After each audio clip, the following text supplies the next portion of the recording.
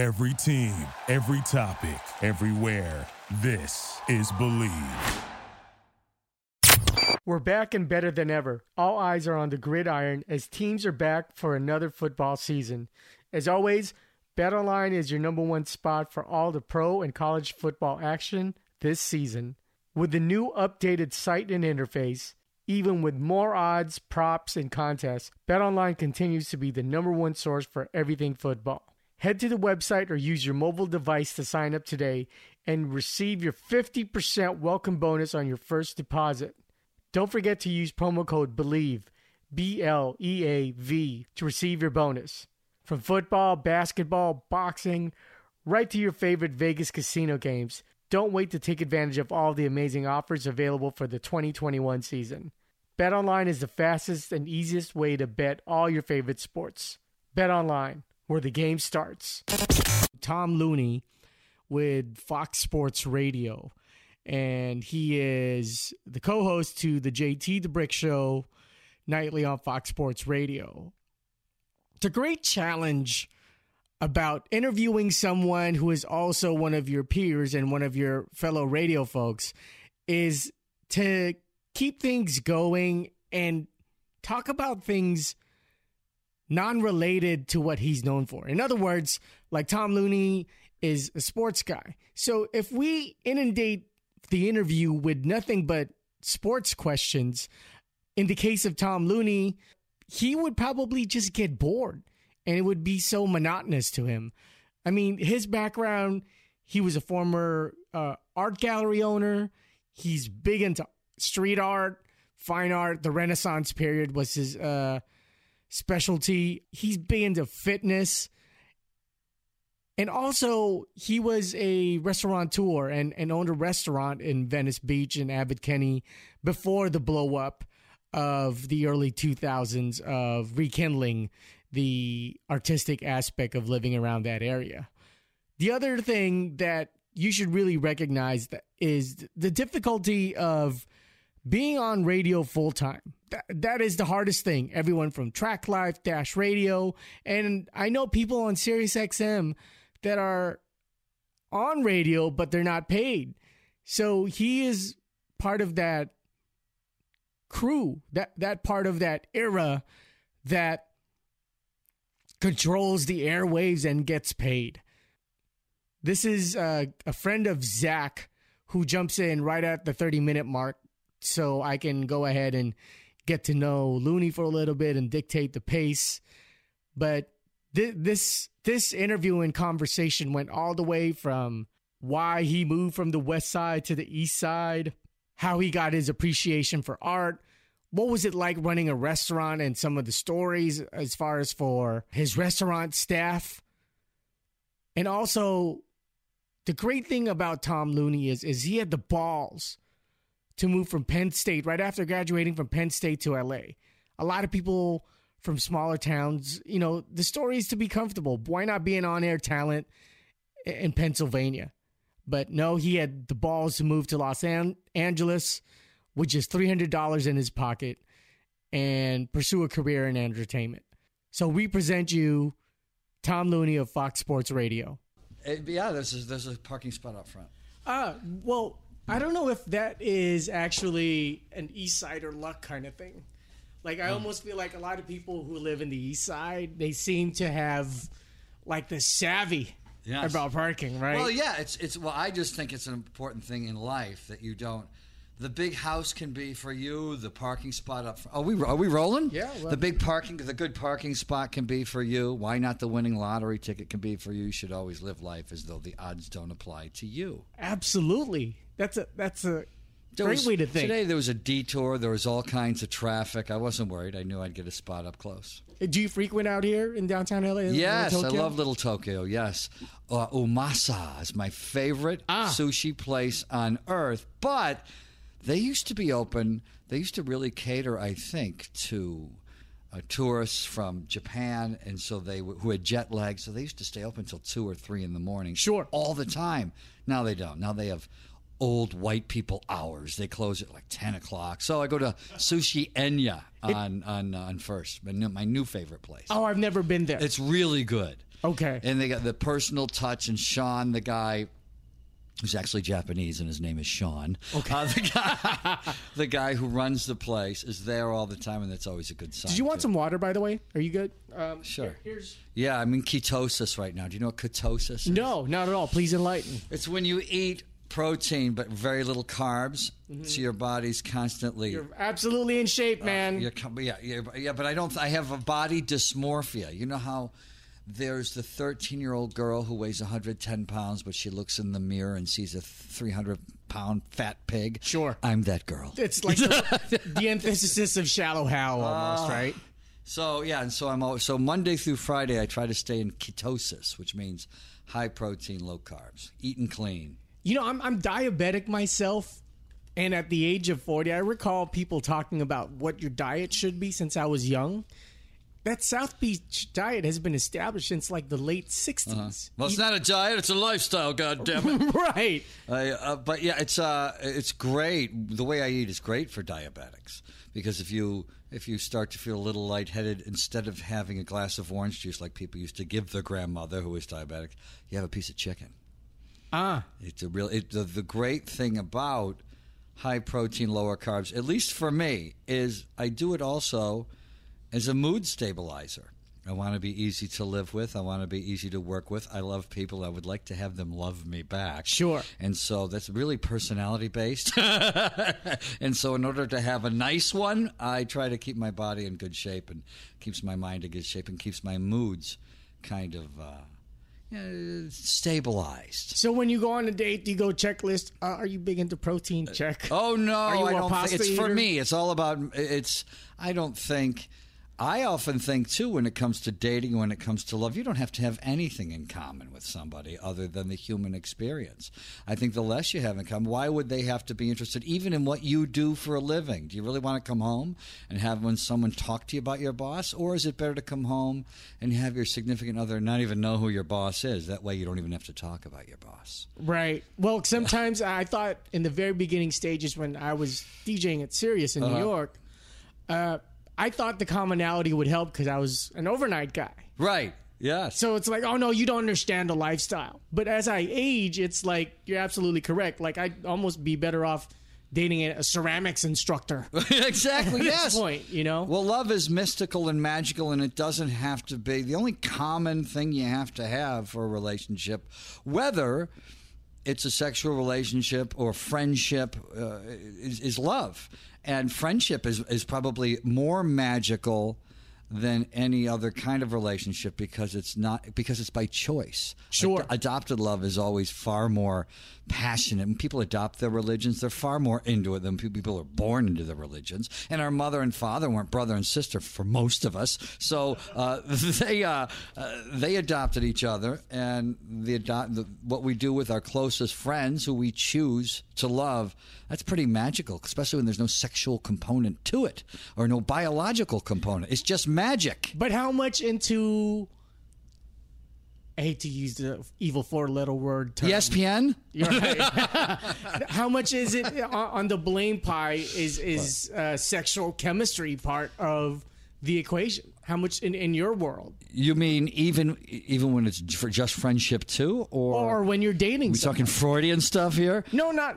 Oh, okay. I'm not very hipsterish like that.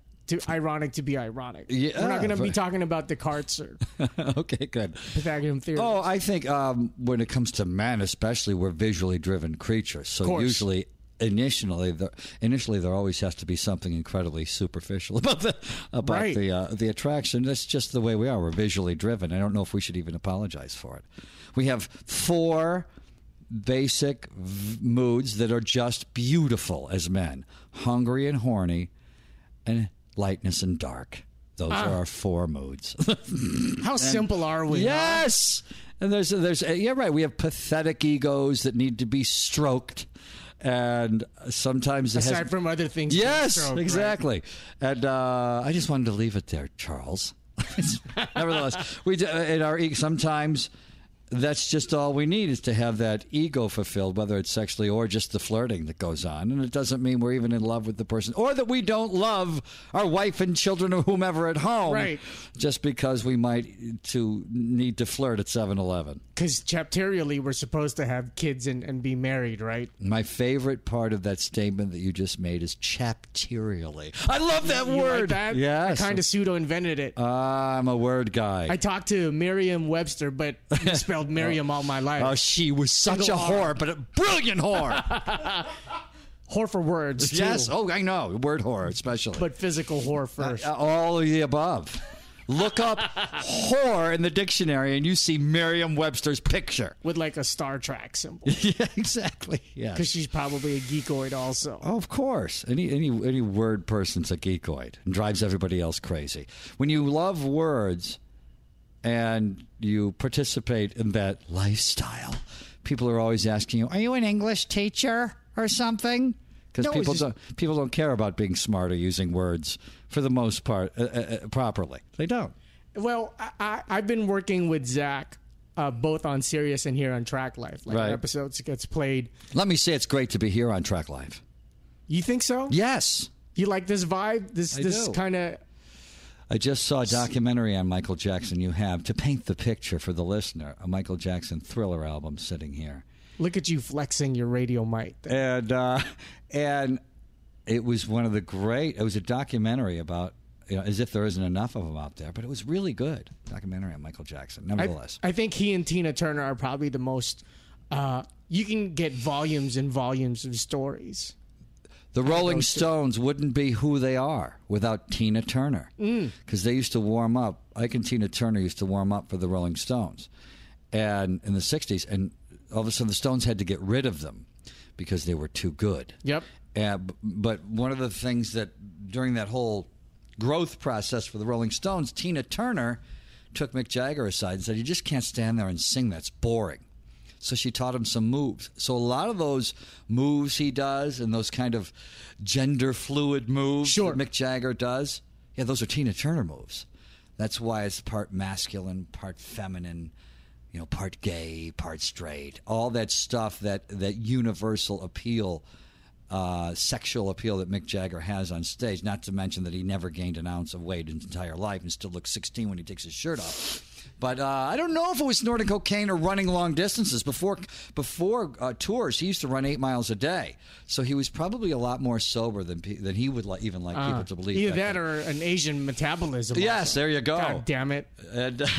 And so a lot of his moves that he has perfected over the years, those weird chicken moves. Now watch her in concert and then you'll say, oh, yeah, it's the same shit. So are you saying by osmosis the soul was earned by Mick Jagger through Tina Turner? Tina Turner, yes. Absolutely. I've never heard that. Yeah. That's absolutely amazing. I think I'm a very autodidactic man. You will hear things today within this hour that you've never heard before. You're the professional. Thank you. Absolutely. Thank you. You're a fine judge of professionalism. Blindfold and then the weighing scale right now. I wanted to ask you, coming from a smaller university, not small, but, Penn State. Mm-hmm. And you decide to move to LA. There's no small university. Right. Did you mention who you were talking to yet, Charles? Or was that before I came in? Did you start before I came in? Start what? I just walked in and sat down and we started talking. That's what it's about. Okay, good. That's satellite radio training. Did you mention it was Tom Looney from Fox Sports Radio? Oh, I will do an intro. Will you do an intro? I'll do an intro. All of a sudden, when we were talking about male ego, that kicked in that I hadn't mentioned who I was or that you hadn't mentioned who I was. Oh, no, I'll do an intro to it. I came originally from Top 40 Radio. I started out in Top 40 Radio, there was like an egg timer that in our heads, where if you didn't say your name and the call letters at the beginning and end of every sentence, then you'd get fired. So sorry, I just regressed that. And you needed I digressed. That. 3 different ways of telling the hour. 15 minutes after 12 o'clock. Oh, no. 45 minutes before 1. I got rid of those cliches. That was awful. You just talk how people talk. 10 after. That's all you had to say. It is. It's about 10 after 2. Yeah, I started giving it more casually rather than that formal way. Right. 15 minutes after the hour of 2 o'clock. That's what beginning DJs would do so they could just talk longer. Because if you say 2:15, well, that takes a second. But if you say 15 minutes after the hour of 2 o'clock, it takes 5 seconds. How much of that do you feel, though, as a programming director, and not to delve too deep into like PPM, for you listening, we're talking about the personal people meter, that's what I'm referencing to, where it's like the electronic diary. Yeah. But how much it's of that is ratings influence? based on digital spying about what you're listening Sure. to. Okay, what was the question? But how much of that, of the announcing style, is influenced because of what's been put out? That's how much changed of that over is, the years. right? Absolutely ahead. When you hear, whether it's talk radio, whether it's indie rock, whether it's what they called top 40 radio, which in the industry is called CHR, the pop music stations, playing Bruno Mars and Lady Gaga, etc. And for Los Angeles reference, Power 106 or Kiss FM. Or if it's sports talk radio or talk radio, you're always doing what they call teasing ahead. So that's what you'll see. You'll see it. News has been doing it on television forever. Sure. Coming up next, Devil Baby Born with Horns. But first, these messages. And so they keep you holding something to tease you, to hold you through the commercials. And you see it. Television does it great with television shows like Cold Case Files or whatever you're watching. They tease you ahead, so you don't want to tune away. And so people meters have changed that even more. So what led you from music to get into sports talk? It was just kind of a converging of two interests. I always loved, and probably it was the O.J. Simpson trial to give you a specific answer to it. Look at you seg for me. I had done every format in radio except talk radio. And I left music radio to move to L.A. to be an actor, and I opened up a restaurant. And while that was all happening, some person mysteriously killed O.J. Simpson's wife and Ronald Goldman, and I loved O.J. Simpson, so I was fascinated by that trial. I wanted him to be innocent, so I was another defense lawyer sitting at home, and because I owned a restaurant, I could watch every day of it on TV, and since I was my own boss. And I would drive around L.A. listening to talk radio, and I'd watch talk television and hard copy, and I'd realize, oh my God, I know more about this trial than anybody with a microphone. I got to be doing some talk radio. And so that's what got me back into talk radio. And I happen to like sports, and so that's how that happened. Man, talking about O.J. Simpson, are you watching the new series on FX? Yes, I am watching it religiously. Okay, so you caught the last. Yes, it's a Tuesday night date night for me. I watch it as soon as I get home every Tuesday night. Did you ever suspected back then that Marcia Clark and Darden may have had something going on? They did have something going on. They did do the Hobble Gaga. Yes. You know why I knew that? Because I read every one of their books, from Jeffrey Tuba to Lawrence Schiller to Marcia Clark and Chris Darden to Robert Shapiro. And, and one of them admitted in their books that they had a relationship. I think it was Christopher Darden, because I don't think I read hers. I think if you work with someone that often and that frequent, it's bound to happen. I almost feel I worked at the Sidewalk Cafe in Venice Beach. Okay. We all had sex with each other. Sure. Well, it was the big cocaine days, too. We'd all get high and just have sex with each other. Yes, that was just my experience. When people in their 20s, they weren't in their 20s, but just for an example, to use my life and a lot of people's life, as you're growing, you're a lot of times socializing with people you work with. You're building your new relationships, and that includes sexual relationships. A lot of companies have rules against dating people at work. Those rules never work. Absolutely not. No. I've had 3 relationships out of working in a work environment. Yeah, you fall in love with someone as a human being or as a professional associate, and those feelings can be sexualized. Do you feel that? Well, you already mentioned that you were rooting for OJ to be innocent at the time. Yeah, yes. At that time, and I also thought it was good for talk radio. So I'm not guilty. Sure, the fodder's unlimited. I wasn't thinking about good versus evil. I was just thinking about what was good for talk radio. When he was found not guilty, I was like, I put my hands in the air like the world heavyweight champion had just knocked somebody out, and thought this is going to be great for talk radio. Terribly selfish response, but that was one of my responses. Do you still feel the same, that he's innocent? Oh no, I never felt as though. I don't think I felt as though I was looking. I kept looking for different. I was really disappointed that the fact. Why did the shoe size have to be the same? That really bothered me. The bloody shoe print. Why did it have to be a size 10.5? I know there's a lot of people in the world with size 10.5. And why did some of his blood happen to be at the scene and elsewhere? Now I do know that the LAPD has a long history of corruption and helping evidence along, even when people are guilty. And I absolutely do believe that they did that because it was a habit, not knowing. They didn't know it was going to be that. Who would ever know that was going to be as big as it was? And Johnny Cochran, being a former assistant DA in charge of investigating crooked cops, knew their tricks. So that was part of the dream team. And interestingly, OJ didn't want Johnny Cochran as his attorney. He wanted Jerry Spence, a Wyoming guy who wore cowboy hats and cowboy boots. How much of that do you feel was more racial than? What was racial? Than something out of meritocracy. Well, I want someone white to represent me to help. Oh no, he was like when he said he's not black, he's not white, he was OJ. Sure, he lived in. He wasn't a tribal guy. A lot of people racialize that. He turned his back on his community. People never say that to Bruce Springsteen.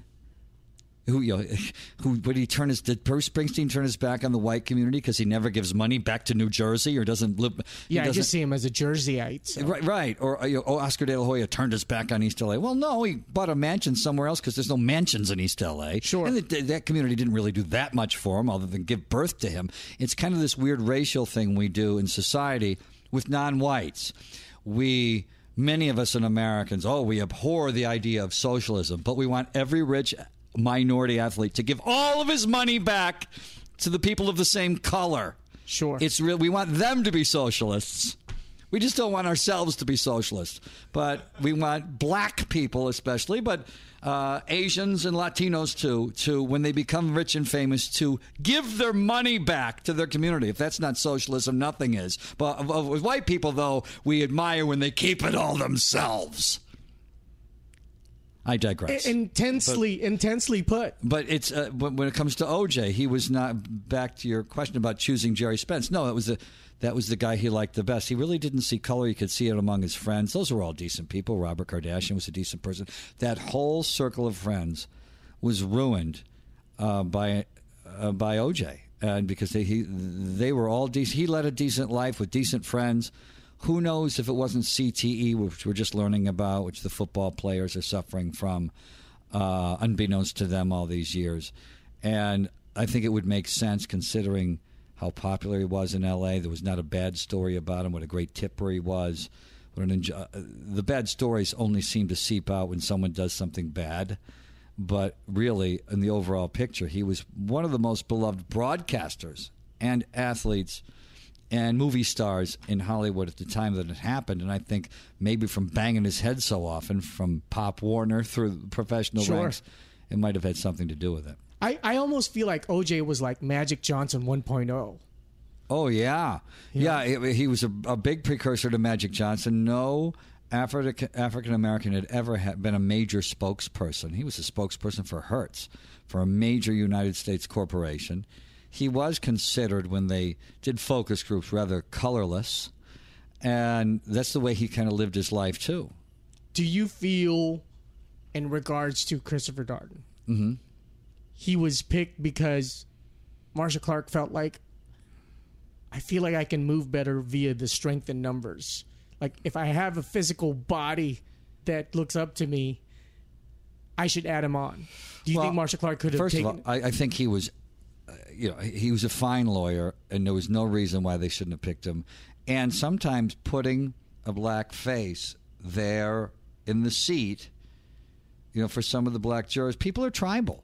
I don't even think there's necessarily anything wrong with that. Let's pick the most qualified black assistant DA we have, deputy DA we have, in order to win this case for the sake of good versus evil, to try to make sure that the murderer doesn't get off. Yeah, I don't think there's even anything wrong with that. People, when you come to Los Angeles, I'm not a tribal person, but I'm not normal. And OJ wasn't a tribal person, and he's You are not normal? Whew. But most people, when they move to a new city, they want to go live in Little Tokyo or Chinatown or Little El Salvador or Koreatown, where everyone's from El Salvador. I mean, or Oaxaca. But it's amazing to me too about how this city changes. That's always fun when you go to places that got those names because of ethnic and racial pride, and then, just like OJ, a lot of people from Koreatown ran their businesses and then bought houses in Brentwood as soon as they could get out of Koreatown. They weren't turning their back on their community. They were just loading up their stuff and stepping on the gas and moving somewhere else where it wasn't as dangerous. Right. We interviewed Kimberly Lewis Davis. She's a part of the show Scandal. She's also a stand-up comedian. And the most common thing that she receives is like hatred for moving out of the hood. It's weird. It's well, other people only like to see you have a moderate amount of success, but there's no reason. Just like I said about getting the good parking spot or buying a cool house or a cool condo, are they supposed to be for other people of other ethnicities? Sure. Or are they supposed to be for me or for you? Absolutely, your life. Yeah, exactly. And your goals. If you're a preacher, why can't you have the biggest church? If you like cars, why can't you have the Cadillac or the Porsche? And there's nothing necessarily superficial about that or materialistic about that. It's about ego and self-esteem. We should all aspire to feel good about ourselves and love ourselves and think, this is for me. This good life's for me. A good job's for me. This cool shirt's for me and not for other people. And this cool restaurant's for me, not for others. And why couldn't this cool neighborhood with these cool houses be for me and not just for all the white people that live there? So let me ask you, I'm going to go back in time. Okay. For a little bit. Hot Tub Time Machine. Love it. Here it is. So you opened a restaurant, but you started by working in the restaurant industry first. Yes.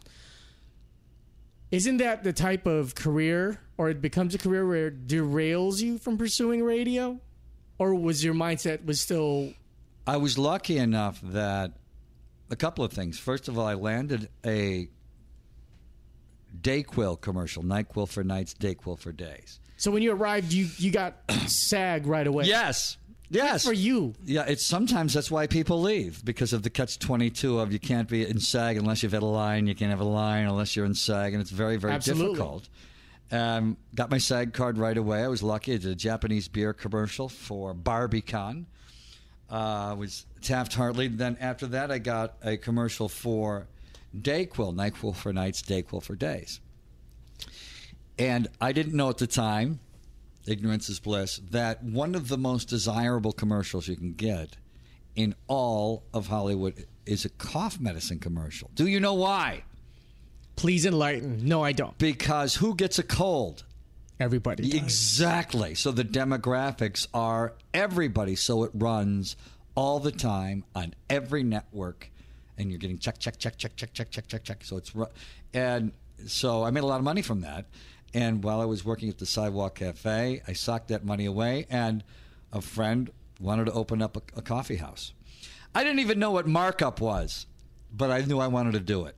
And I knew I wanted to promote it, and I knew I could promote it and have fun and make it unique. And we opened it up, and everybody came. And so that's how... Why did I still have time to pursue radio, television, or acting? How did you maintain that course? Well, because everybody came. And so then I had free time again. Usually when you open up a restaurant, the first 10 or 20 years, you're there 24 hours Absolutely. a day. And we were open 24 hours a day. But everybody came. We could afford to hire employees really quickly, so I could write, and which is very important to me. So I could sit home and write and watch pop culture and pay attention to everything in pop culture. It was when we only had VCRs then. Somebody could tape stuff. A lot of times you'd want to watch stuff live. And so that really freed me up when the restaurant business usually bogs you down, because at Van Gogh's Ear in Venice, everybody loved the concept, and we tripped onto this young chef who made incredible food that I didn't have to work that much.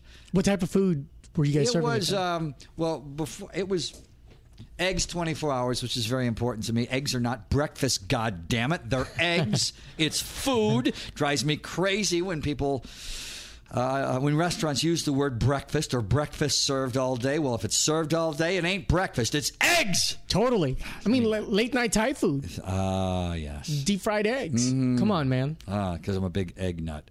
So anyway, so we had protein, carbohydrates, fat grams on the menu in the 90s, long before people were paying attention to all this stuff. But we were in Venice, where there were a lot of bodybuilders, so bodybuilders loved it. And it was really kind of high-end coffee house food, egg white omelets, all fresh ingredients, and something that at the time coffee houses didn't have. They had scones. What the hell is a scone? And they're still trying to serve scones.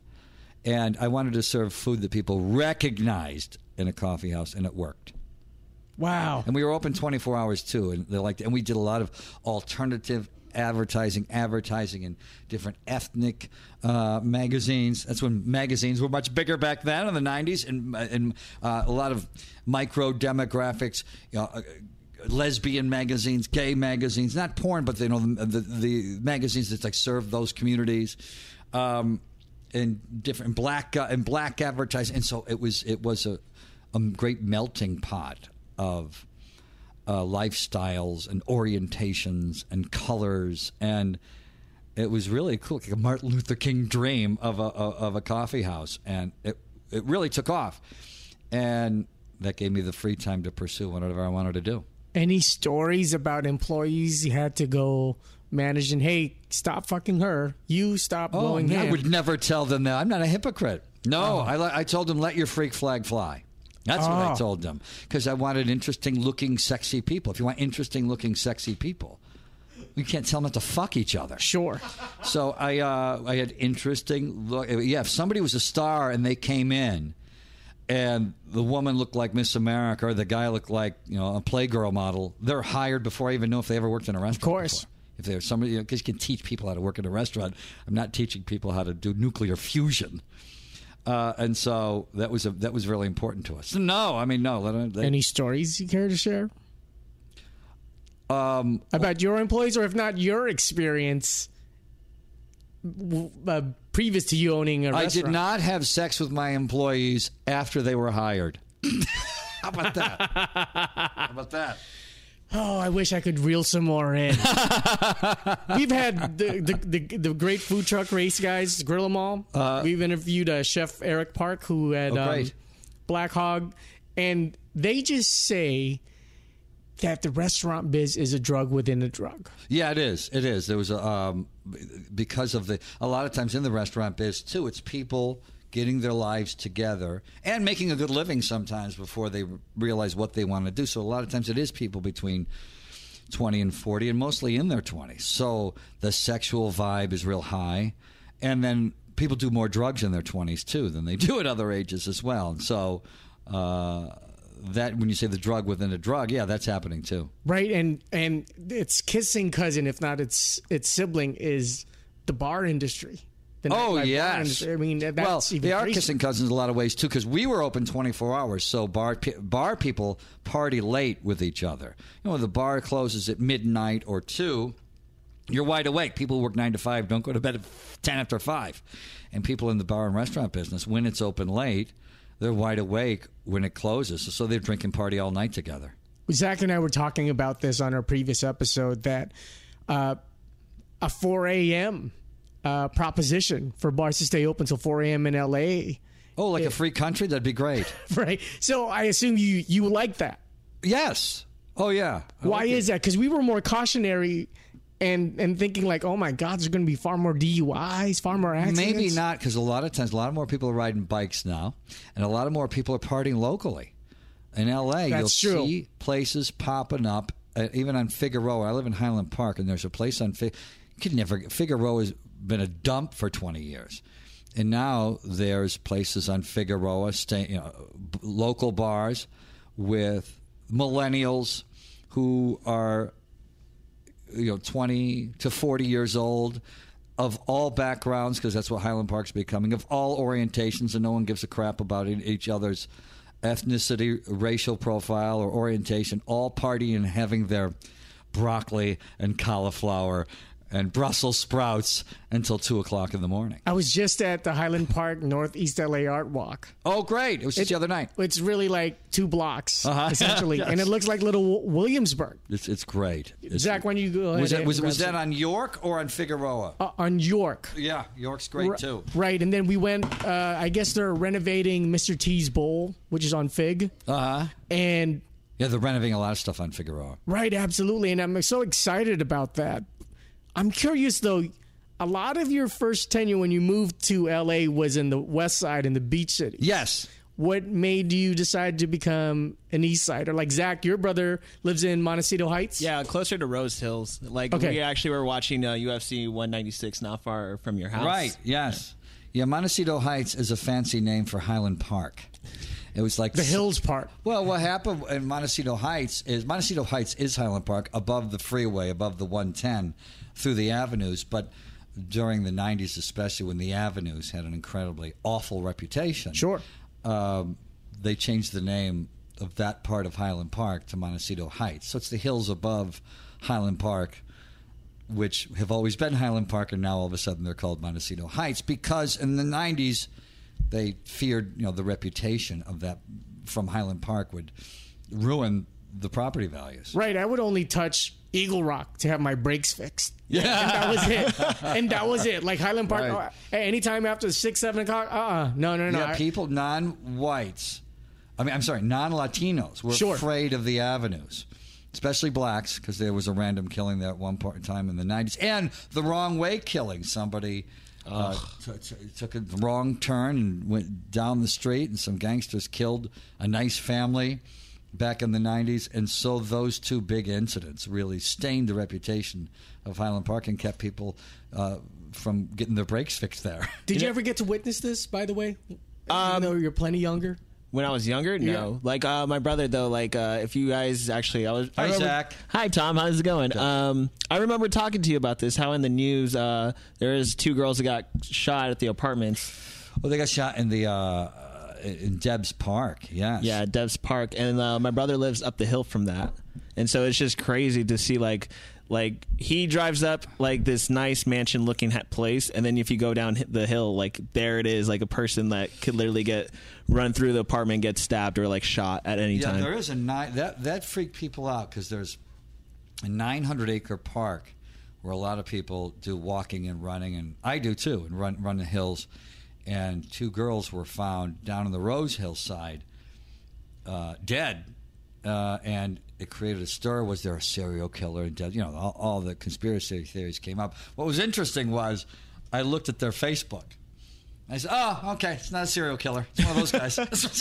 Right, just a speeder from the east side. Yeah, which is what it was. It was these. God bless these beautiful girls who make silly decisions. Girls don't like nice boys a lot of times. And I looked at their friends, and there's these. Boys showing off their abs, taking selfies in juvie. Right. Okay. Hug life. Yeah. Not even hug life, just hug life. Because I'm from this era of millennial. Right. So I figured it out pretty quickly, and so did the cops. Yeah. I mean, like Diamond Ranch, which is over in Pomona, they don't call themselves Pomona. Like, it's actually like Phillips Ranch. Uh-huh. So, like, the Diamond Ranch doesn't want to be, like, thrown in with the other high schools such as Ganesha or Pomona, the schools that most likely will have students go towards a continuation school. Because people think edgy. Exactly. Right. Yeah. So what brought you to Highland Park then, since you were like a Venetian? I know. For so long. Well, a couple of different things, including romance, turned me onto that area. And Highland Park, I always had a great love of that area because it was also kind of secretive. Nobody ever usually knows where it is. You mention Highland Park to anybody. And Eagle Rock. West of downtown, yeah. And they don't know where the hell it is. And I kind of like that. Yeah, so...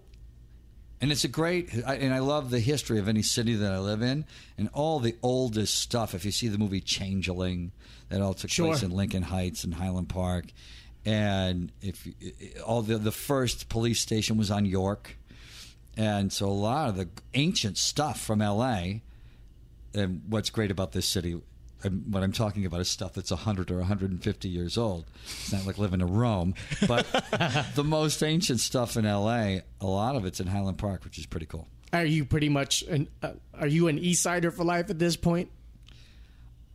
I don't know if an East Sider for life. No, I might be. I might take another adventure in this life. I might be a Waikiki guy for life. Who knows? You are an Angelino for life. Yeah, absolutely. Yes. Yeah, when I talked about adopted love, absolutely, I'm an Angelino for life. I love this city. I feel like a lot of people who are local to LA, they don't romance the city enough. That's why I talked about religion. People don't usually romance their religion unless they adopt the religion.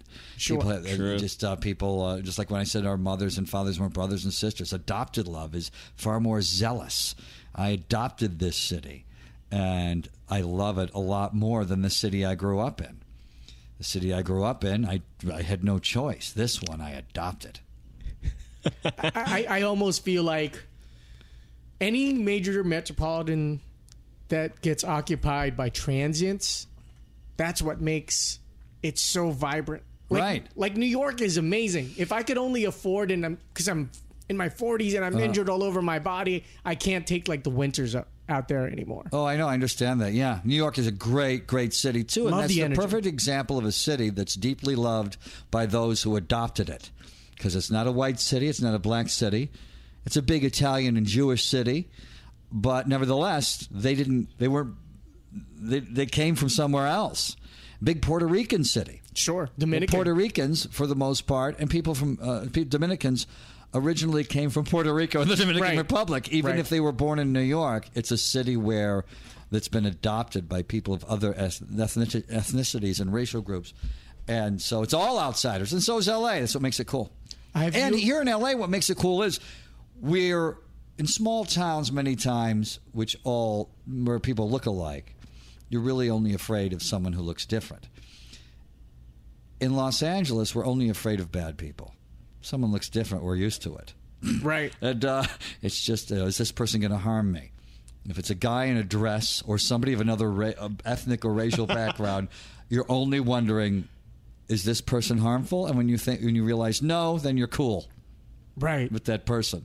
But I almost feel like, to complement your point, like people from North Carolina, South Carolina, like someone like Aziz Ansari, who was born and raised there. Uh-huh. It's so amazing how someone can look at the majority culture, wherever you're at, and go, you know what, I'm just different because I'm of East Indian culture, but by ethnicity, but in culturation-wise, I'm from South Carolina. Yeah. Yeah. You know? Yeah, and that's also beautiful to see that too, when that happens with people, and it's beautiful. It's beautiful to meet people who are born and raised in a smaller area, but still know the rest of the world and know they're from a smaller area, rather than thinking the whole world is their smaller area.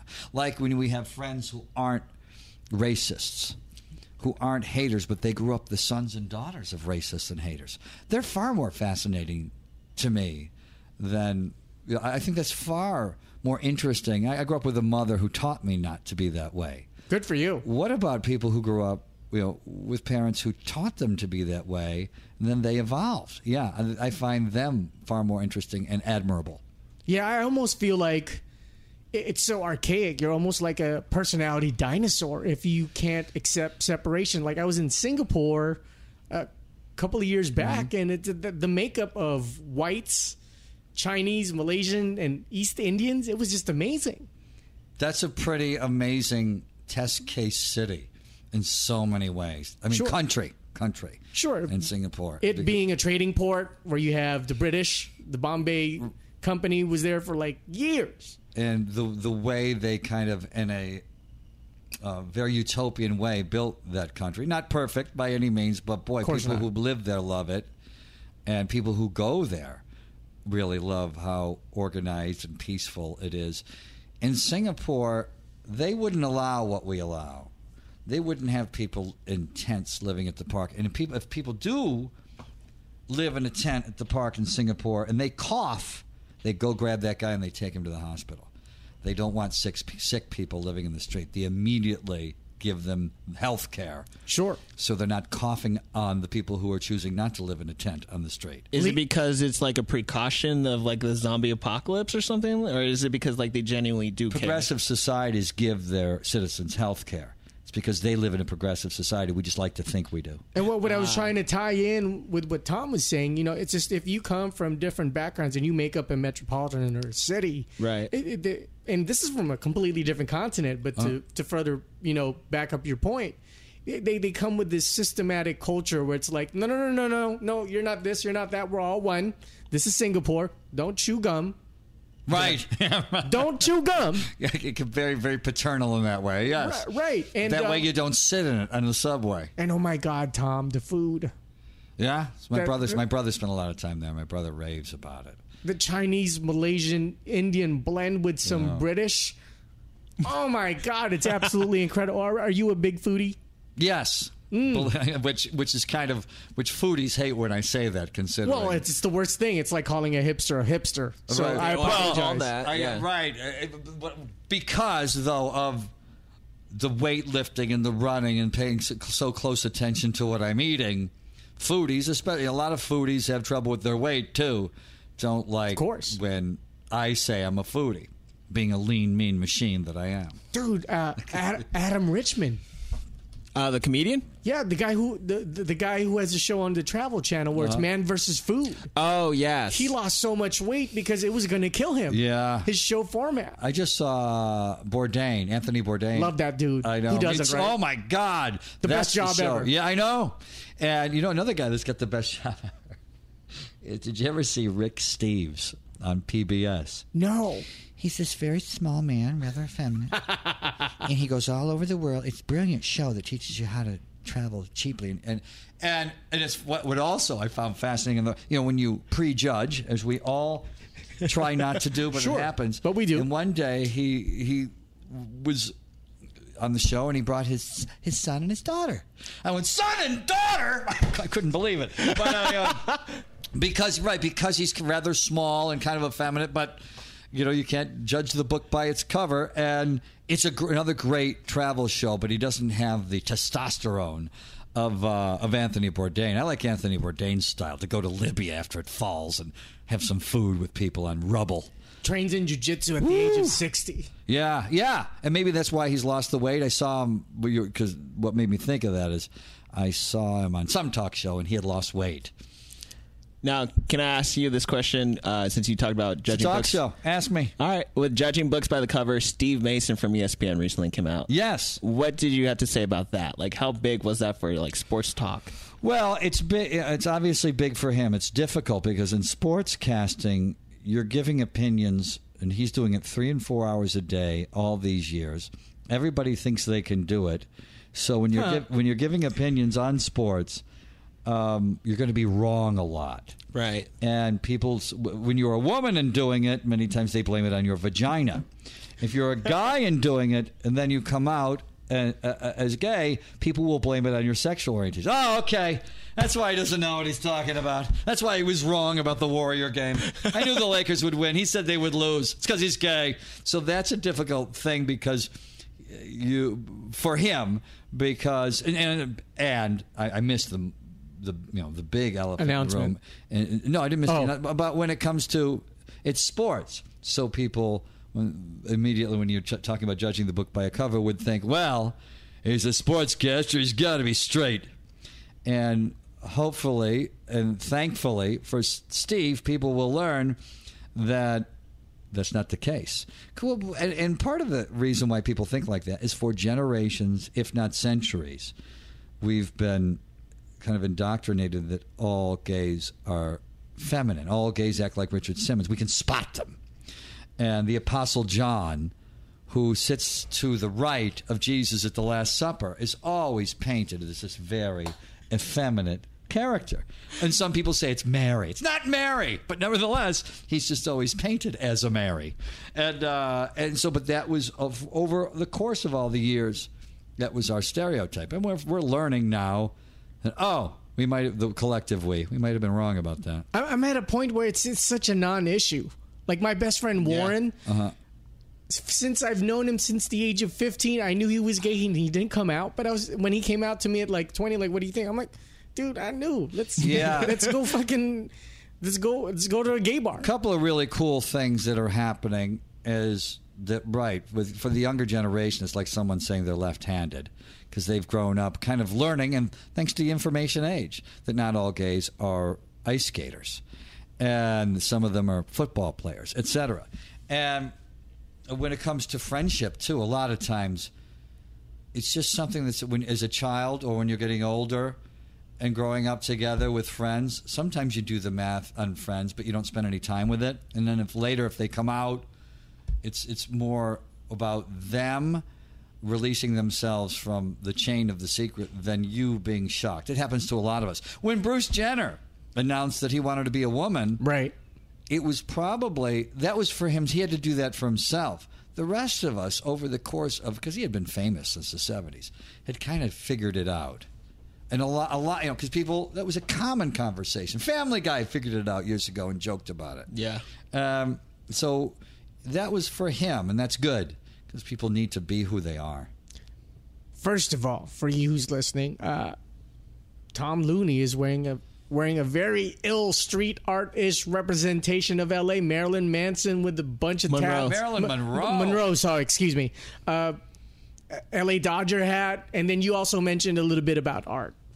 Before we get into classical art, or Renaissance art, okay, which Zach mentioned that you were a big fan of also. Yes. He was a genius. In order to be a talk show host, whether it's sports like I do or just talk radio in general, you have to be kind of a savant. And everybody has a particular area of genius. I have 11. That's one of them. What's your opinion about street art before we delve into... Oh my God, it's garbage!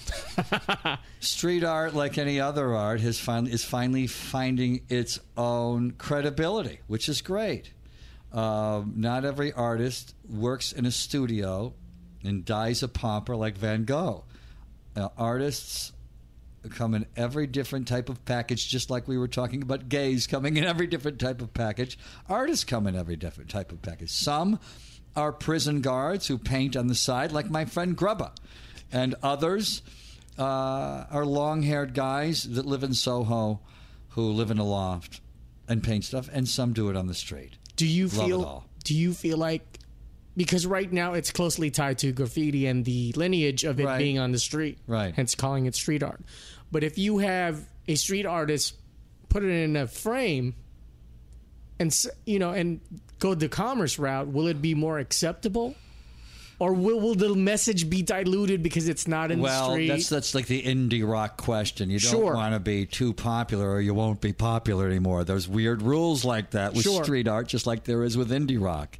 Gee, I hope the Arctic Monkeys don't get too popular because then they won't be popular anymore. Right. So it's very confusing. But and street art's confusing in a lot of different conflicts we have because many of us are brought up not to destroy other people's property, or to paint on other people's property or city property, etc.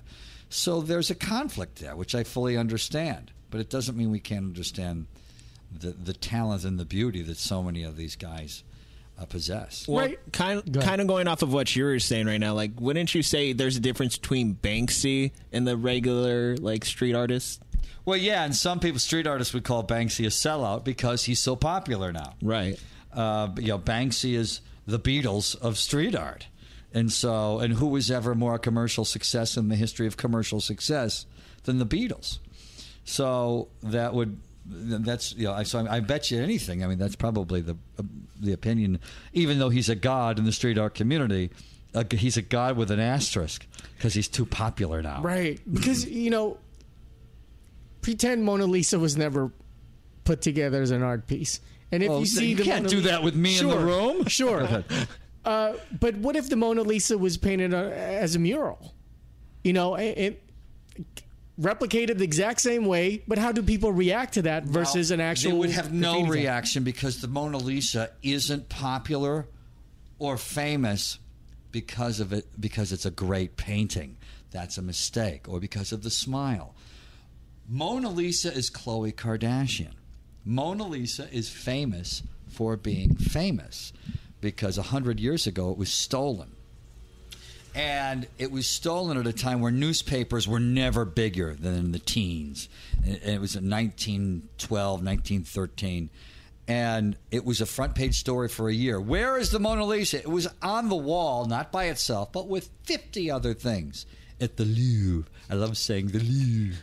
And somebody stole it. An Italian janitor stole it, thought it belonged in Italy, and put it under his bed, then finally took it back to Milan, to the Uffizi Museum, and said, here, it's back in Italy where it belongs. And then they thanked him, and then they locked him in a room and called the cops.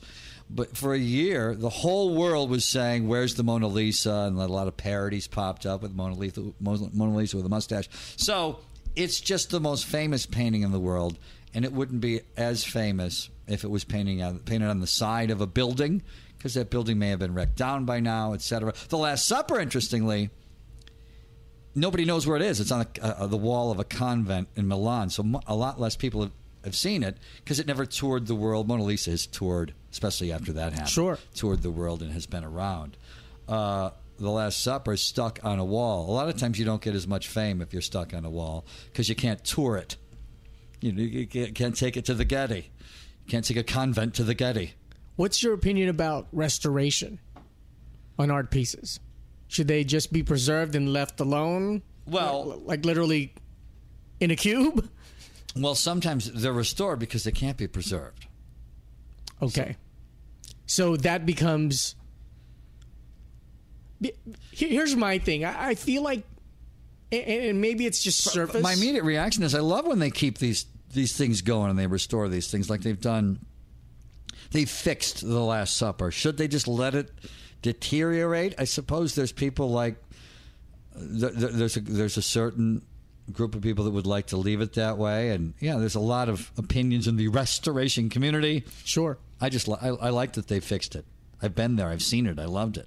Because it feels like you're just painting over on top of someone else's project. Yeah, but they don't do it willy-nilly, except for that one piece. Do you remember? Have you ever looked up bad restorations? They hired a woman to restore a Renaissance painting of Jesus, and she ruined it. It looks like a third grader did it. And you still can't help but laugh. And, real art people would kill me for saying that. But I like that they've restored and they keep those things. And they do a lot of homework and research in order to get it right. Like people who do that stuff really care about that stuff.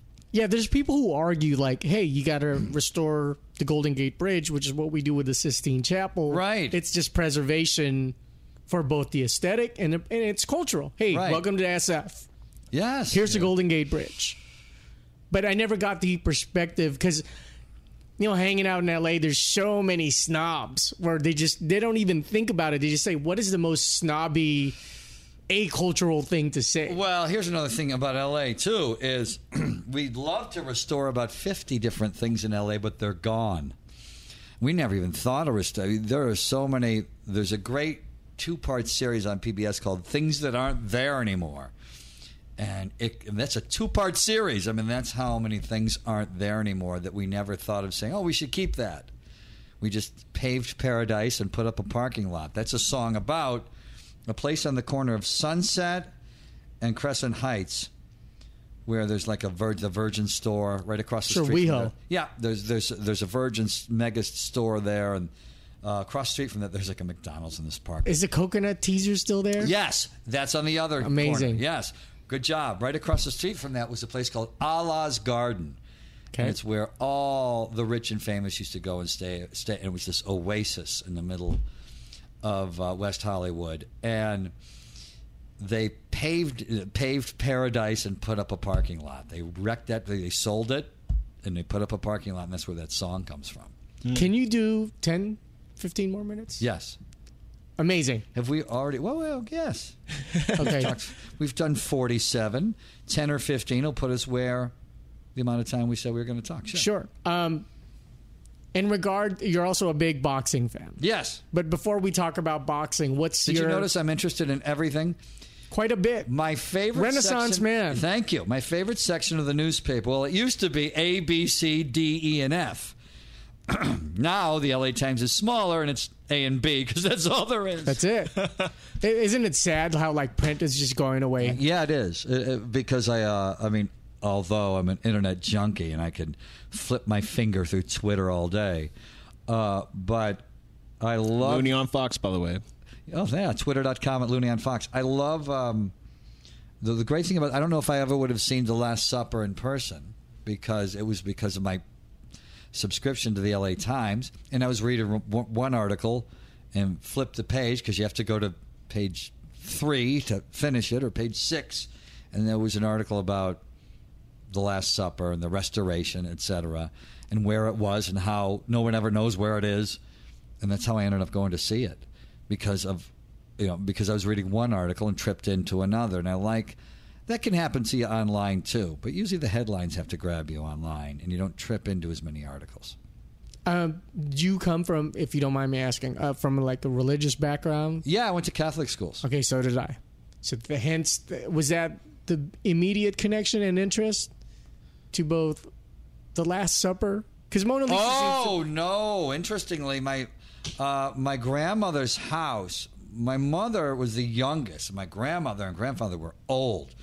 And in the dining room, they had this enormous, and my mother's got it now. And it's the only thing I ever tell my brother. I'm not a materialistic person. My brother tells me how much money my mother has in the bank, and I never even remember how much it is. And I have no respect for money. But I want that Last Supper because I thought it was real people. It was black and white, and my grandmother's house was full of black and white photos. And it was a reproduction of The Last Supper, or it is. And it was in black and white. I thought that were the real people. I thought, wow, they've got a picture of The Last Supper. All that. Because my little brain thought that. Obviously, very little brain. And so I've quite not. I've been obsessed with it since then. And that coupled with not religious at all. We used to go to the lake every summer, and we didn't watch TV at the lake. So still, whenever I go to town now, I never turn on the television because of that tradition that we had. And we turned it on twice, once for a Martin Luther King special and once for a 2-part series PBS special on Leonardo da Vinci. And I became obsessed with him through that special, coupled with that painting on that reproduction on my grandmother's wall. And that's where my obsession with da Vinci came from, not from religion, but from family and lifestyles of the poor at the lake. Thank you for sharing. That's there's different connections, but for the most part, I love hearing people's connections to a particular painting, art piece, musical sound, or genre.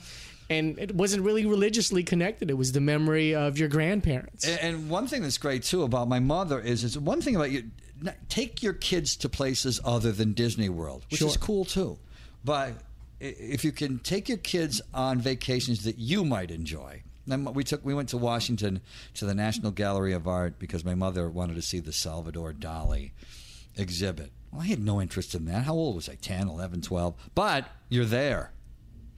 And so I didn't have a natural interest, but I had interest through her, and I got to see all this stuff.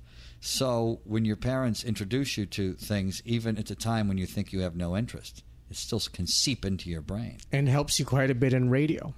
Yes, and in life. So when someone mentions Salvador Dali, you're not... I am drugs. What? That's what one of his melted paintings. I am drugs. I am drugs. Yes. So back to MMA and boxing. And when you meet Salvador Dali, what do you say when he was alive? Hello, Dali? I mean, that must have been... I had the same problem when I met the Dalai Lama. Did you have that in your back pocket? I always do. It's my same... It doubles as my Dalai Lama joke, too. Professionals like Tom Looney have, like, that whole AK-47 bullet sleeves hanging right there, man, with a big-ass gun, dude. But you and I have something in common. We've interviewed... Timothy Bradley. I drove all the way out there to India. Oh, great. He's my favorite athlete right now. I'm half Filipino. I couldn't even goddamn get a Manny Pacquiao for like a 3-minute... Manny Pacquiao is like Princess Diana in the way that I've been covering boxing for years, and I've seen him in person once, and it was a media gathering at the gym. A scrum. Yeah, exactly. And but... he doesn't come down to Radio Row. We all fly to Vegas, and they fly us to Vegas a lot of times to cover the fights. But he is like Princess Diana. We only see him at the fights in the ring. And a lot of it is also his crew. Yeah. Well, I mean, I heard in 2007, what's the hills over there where Hollywood, you could go up that Runyon? Sure. Like, he would always just jog up there and nobody would know who he was until, like, yeah, and 2010. Griffith Park, he's been running in for years. He still does. Yep, that was it. Griffith Park. Yeah. So, and Elysian Park, he runs in those, for a long time, right? He ran in those hills. he's an East Side jogger, bro. Yeah. Something about us East Siders, man. But he treated us royally. He fed us. We were right next to the HBO crew. We're talking about Timothy Bradley? Yes, Timothy Bradley. And it's so refreshing to find He's boxers so nice. like that. He's a nice person. And wasn't that interview before the Pacquiao fight, too? The second one? Correct. Yeah. And we have it on YouTube. He is so much fun. Isn't he? And when I interviewed him, too, because he was doing a vegan diet while he was correct. While he was training, and I joked him about vegans being the skinniest, weakest people on earth. And I joked him about being from Palm Springs. I said, he's from the mean streets of Palm Springs, where they call it the gay 90s. Everyone's gay and everyone's 90. Right. And no matter what I well played, sir. I want to recognize that. Well played. Thank you. But he could take all those jokes. He laughed, and he knew that being from the mean streets of Palm Springs sounded funny. So now he says Indio. Yes, exactly. Indio. It's more hood. Sounds tougher. Yeah. So what's your outlook into MMA as a boxing classicist? Do you dislike MMA? Is it too foreign? No, that's pussy shit. Disliking MMA. No, it's first of all, those guys are amazing. And it's like saying, I like chocolate ice cream. Strawberry sucks! Right. Jeez, they're so much alike. The texture, the enjoyment. Same thing with boxing and UFC and MMA. Those guys are amazing. Matter of fact, UFC is only going to grow because of the demographics. Blacks, whites, Latinos, and Asians all send their kids to karate class or into some type of martial arts. And so do poor people, so do middle-class people, and so do rich people. It's a demographics dream. And so that sport's only going to grow. And those guys who do it are amazing. And there's so many different ways to lose in mixed martial arts than there is in boxing. And they're changing the world. They're changing our bodies. People watch MMA and UFC, and they see those bodies, and they say, I want to look like that, and they go join a CrossFit gym. And injure themselves. Yes. CrossFit. I think CrossFit is the worst thing. Well, what do you think? I think it's great if you're 25. You think it's the worst thing because you're not 25. Right. And I'm not either. In my I would 40s. go every day, except it's an injury waiting to happen unless you're 25. What do you think about Conor McGregor? Because I know you were wanting him to win against And then Nate I Diaz. cheered against him. I was I immediately, I jumped on the bandwagon immediately. With Nate Diaz? Yes. Wow. I said, there you go, you big mouth. I turned on him so fast. I'm such terrible. But I'm an emotional whore. I loved the emotions I was getting. By the way, Nate Diaz is also vegan. Is he really? Yeah. Yeah, he looks to me like, just through his body type, which isn't typical UFC body type, is that he's had some weight issues over the years. Which I think McGregor kind of pointed out to. He says he's a fat, thin guy. Right. And that's kind of always what I've been, so I think that's probably... That's really common with Mexicans in boxing, where they like to build up with stamina instead of lift weights more. Where you watch like Puerto Rican, Dominican, black athletes, they're really more chiseled, and a lot of Mexican Americans like to utilize conditioning more over. Well, yeah, Nate's 6 foot 155. So he's like that tall guy, but like very lean. And the only reason why he couldn't get down to 155 to fight Conor is because he was already partying. Yeah, exactly. I don't have anything to back this up, but it does seem to be that a lot of the Mexican and Mexican American fighters who have had issues over the years with weight, it's been with weight and food. Maybe there's more of a fat gene, and Mexicans and Mexican Americans than other ethnicities. I'm just winging this. I don't know that I know this, but for example, and I have a small sample size here, but I'm just thinking of Fernando Vargas, who at 19 and 20 was one of the toughest guys on the planet. But he couldn't. He would go down to 154 and then go up to 200 and then go down to 1. You can only do that so long. He had so many food issues, and remember, he blew up after he retired in weight. He had too many food issues. He couldn't deal, with the cutting. And it's tough when you're growing, as he was at 18, 19, 20. Guys, girls go through that who are in gymnastics, who are in ice skating. And the guys who go through that usually are people who are in high school wrestling, college wrestling, fighters, because there's very few professions for men where you have to avoid eating. But when you do, and you're still at a growth hormone age, like between 13 and 23, it can screw with your head for a long time. And so a lot of the fighters who've had issues and have had short careers, it's because they can't keep their weight down. And Fernando Vargas was one of them. Well, it's been a solid hour now. Well, and let me say. According to my Pro Tools. So, and I know you have to professionally broadcast on Fox pretty soon. Yes. But to close, do you feel like the internet will take over the radio dashboard over like the regular car dashboard, where you have to go online centric now? In closing, do you feel like you're slowly dying? Via technology. Would you prefer euthanasia? Seppuku by the Japanese. Not only am I slowly dying, we're all slowly dying. But so is radio, I think, for that reason. I don't know that internet's going to take over. It's like MMA and boxing. They'll both coexist. And not one's going to not take over the other. Maybe they'll complement each other.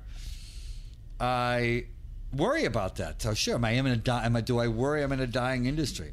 I do know that, thank God, I can do lots of things within radio, because like giving scores and highlights, which is one of the things as an anchor that I do. And I try to do it better and different than anybody else because I want to be the last guy doing it. And I try to do it in a unique way to keep myself marketable, and I would try to do it in a unique way anyway to stand out because that's my personality. But people don't need me to give them scores and highlights. They have their phone. So in a lot of ways, and I know younger people don't want someone else picking the music for them. Sure. So a lot of younger people, I ask them their favorite radio station. Sometimes they don't have an answer. 20 years ago, you asked a 19-year-old what their favorite radio station. You got an answer. So that's real. On the other hand, there was terrible hurricanes and tornadoes in Joplin, Missouri, about 4 or 5 years ago. Towns wiped out, and the only way they could get any information in that town was portable radios, because the TV towers were wiped out, and the only means of communication to find out what gym to go to and where to get water and supplies, etc., was local radio. So I think in a local way, it may still be relevant in the long term for a long time to come. For live centricity also. Yeah. Wow. Well, Sir Tom, thank you so much. Charles, this is great. Thank you for listening to Believe. You can show support to your host by subscribing to the show and giving us a 5-star rating on your preferred platform. Check us out at Believe.com and search for BLEAV on YouTube.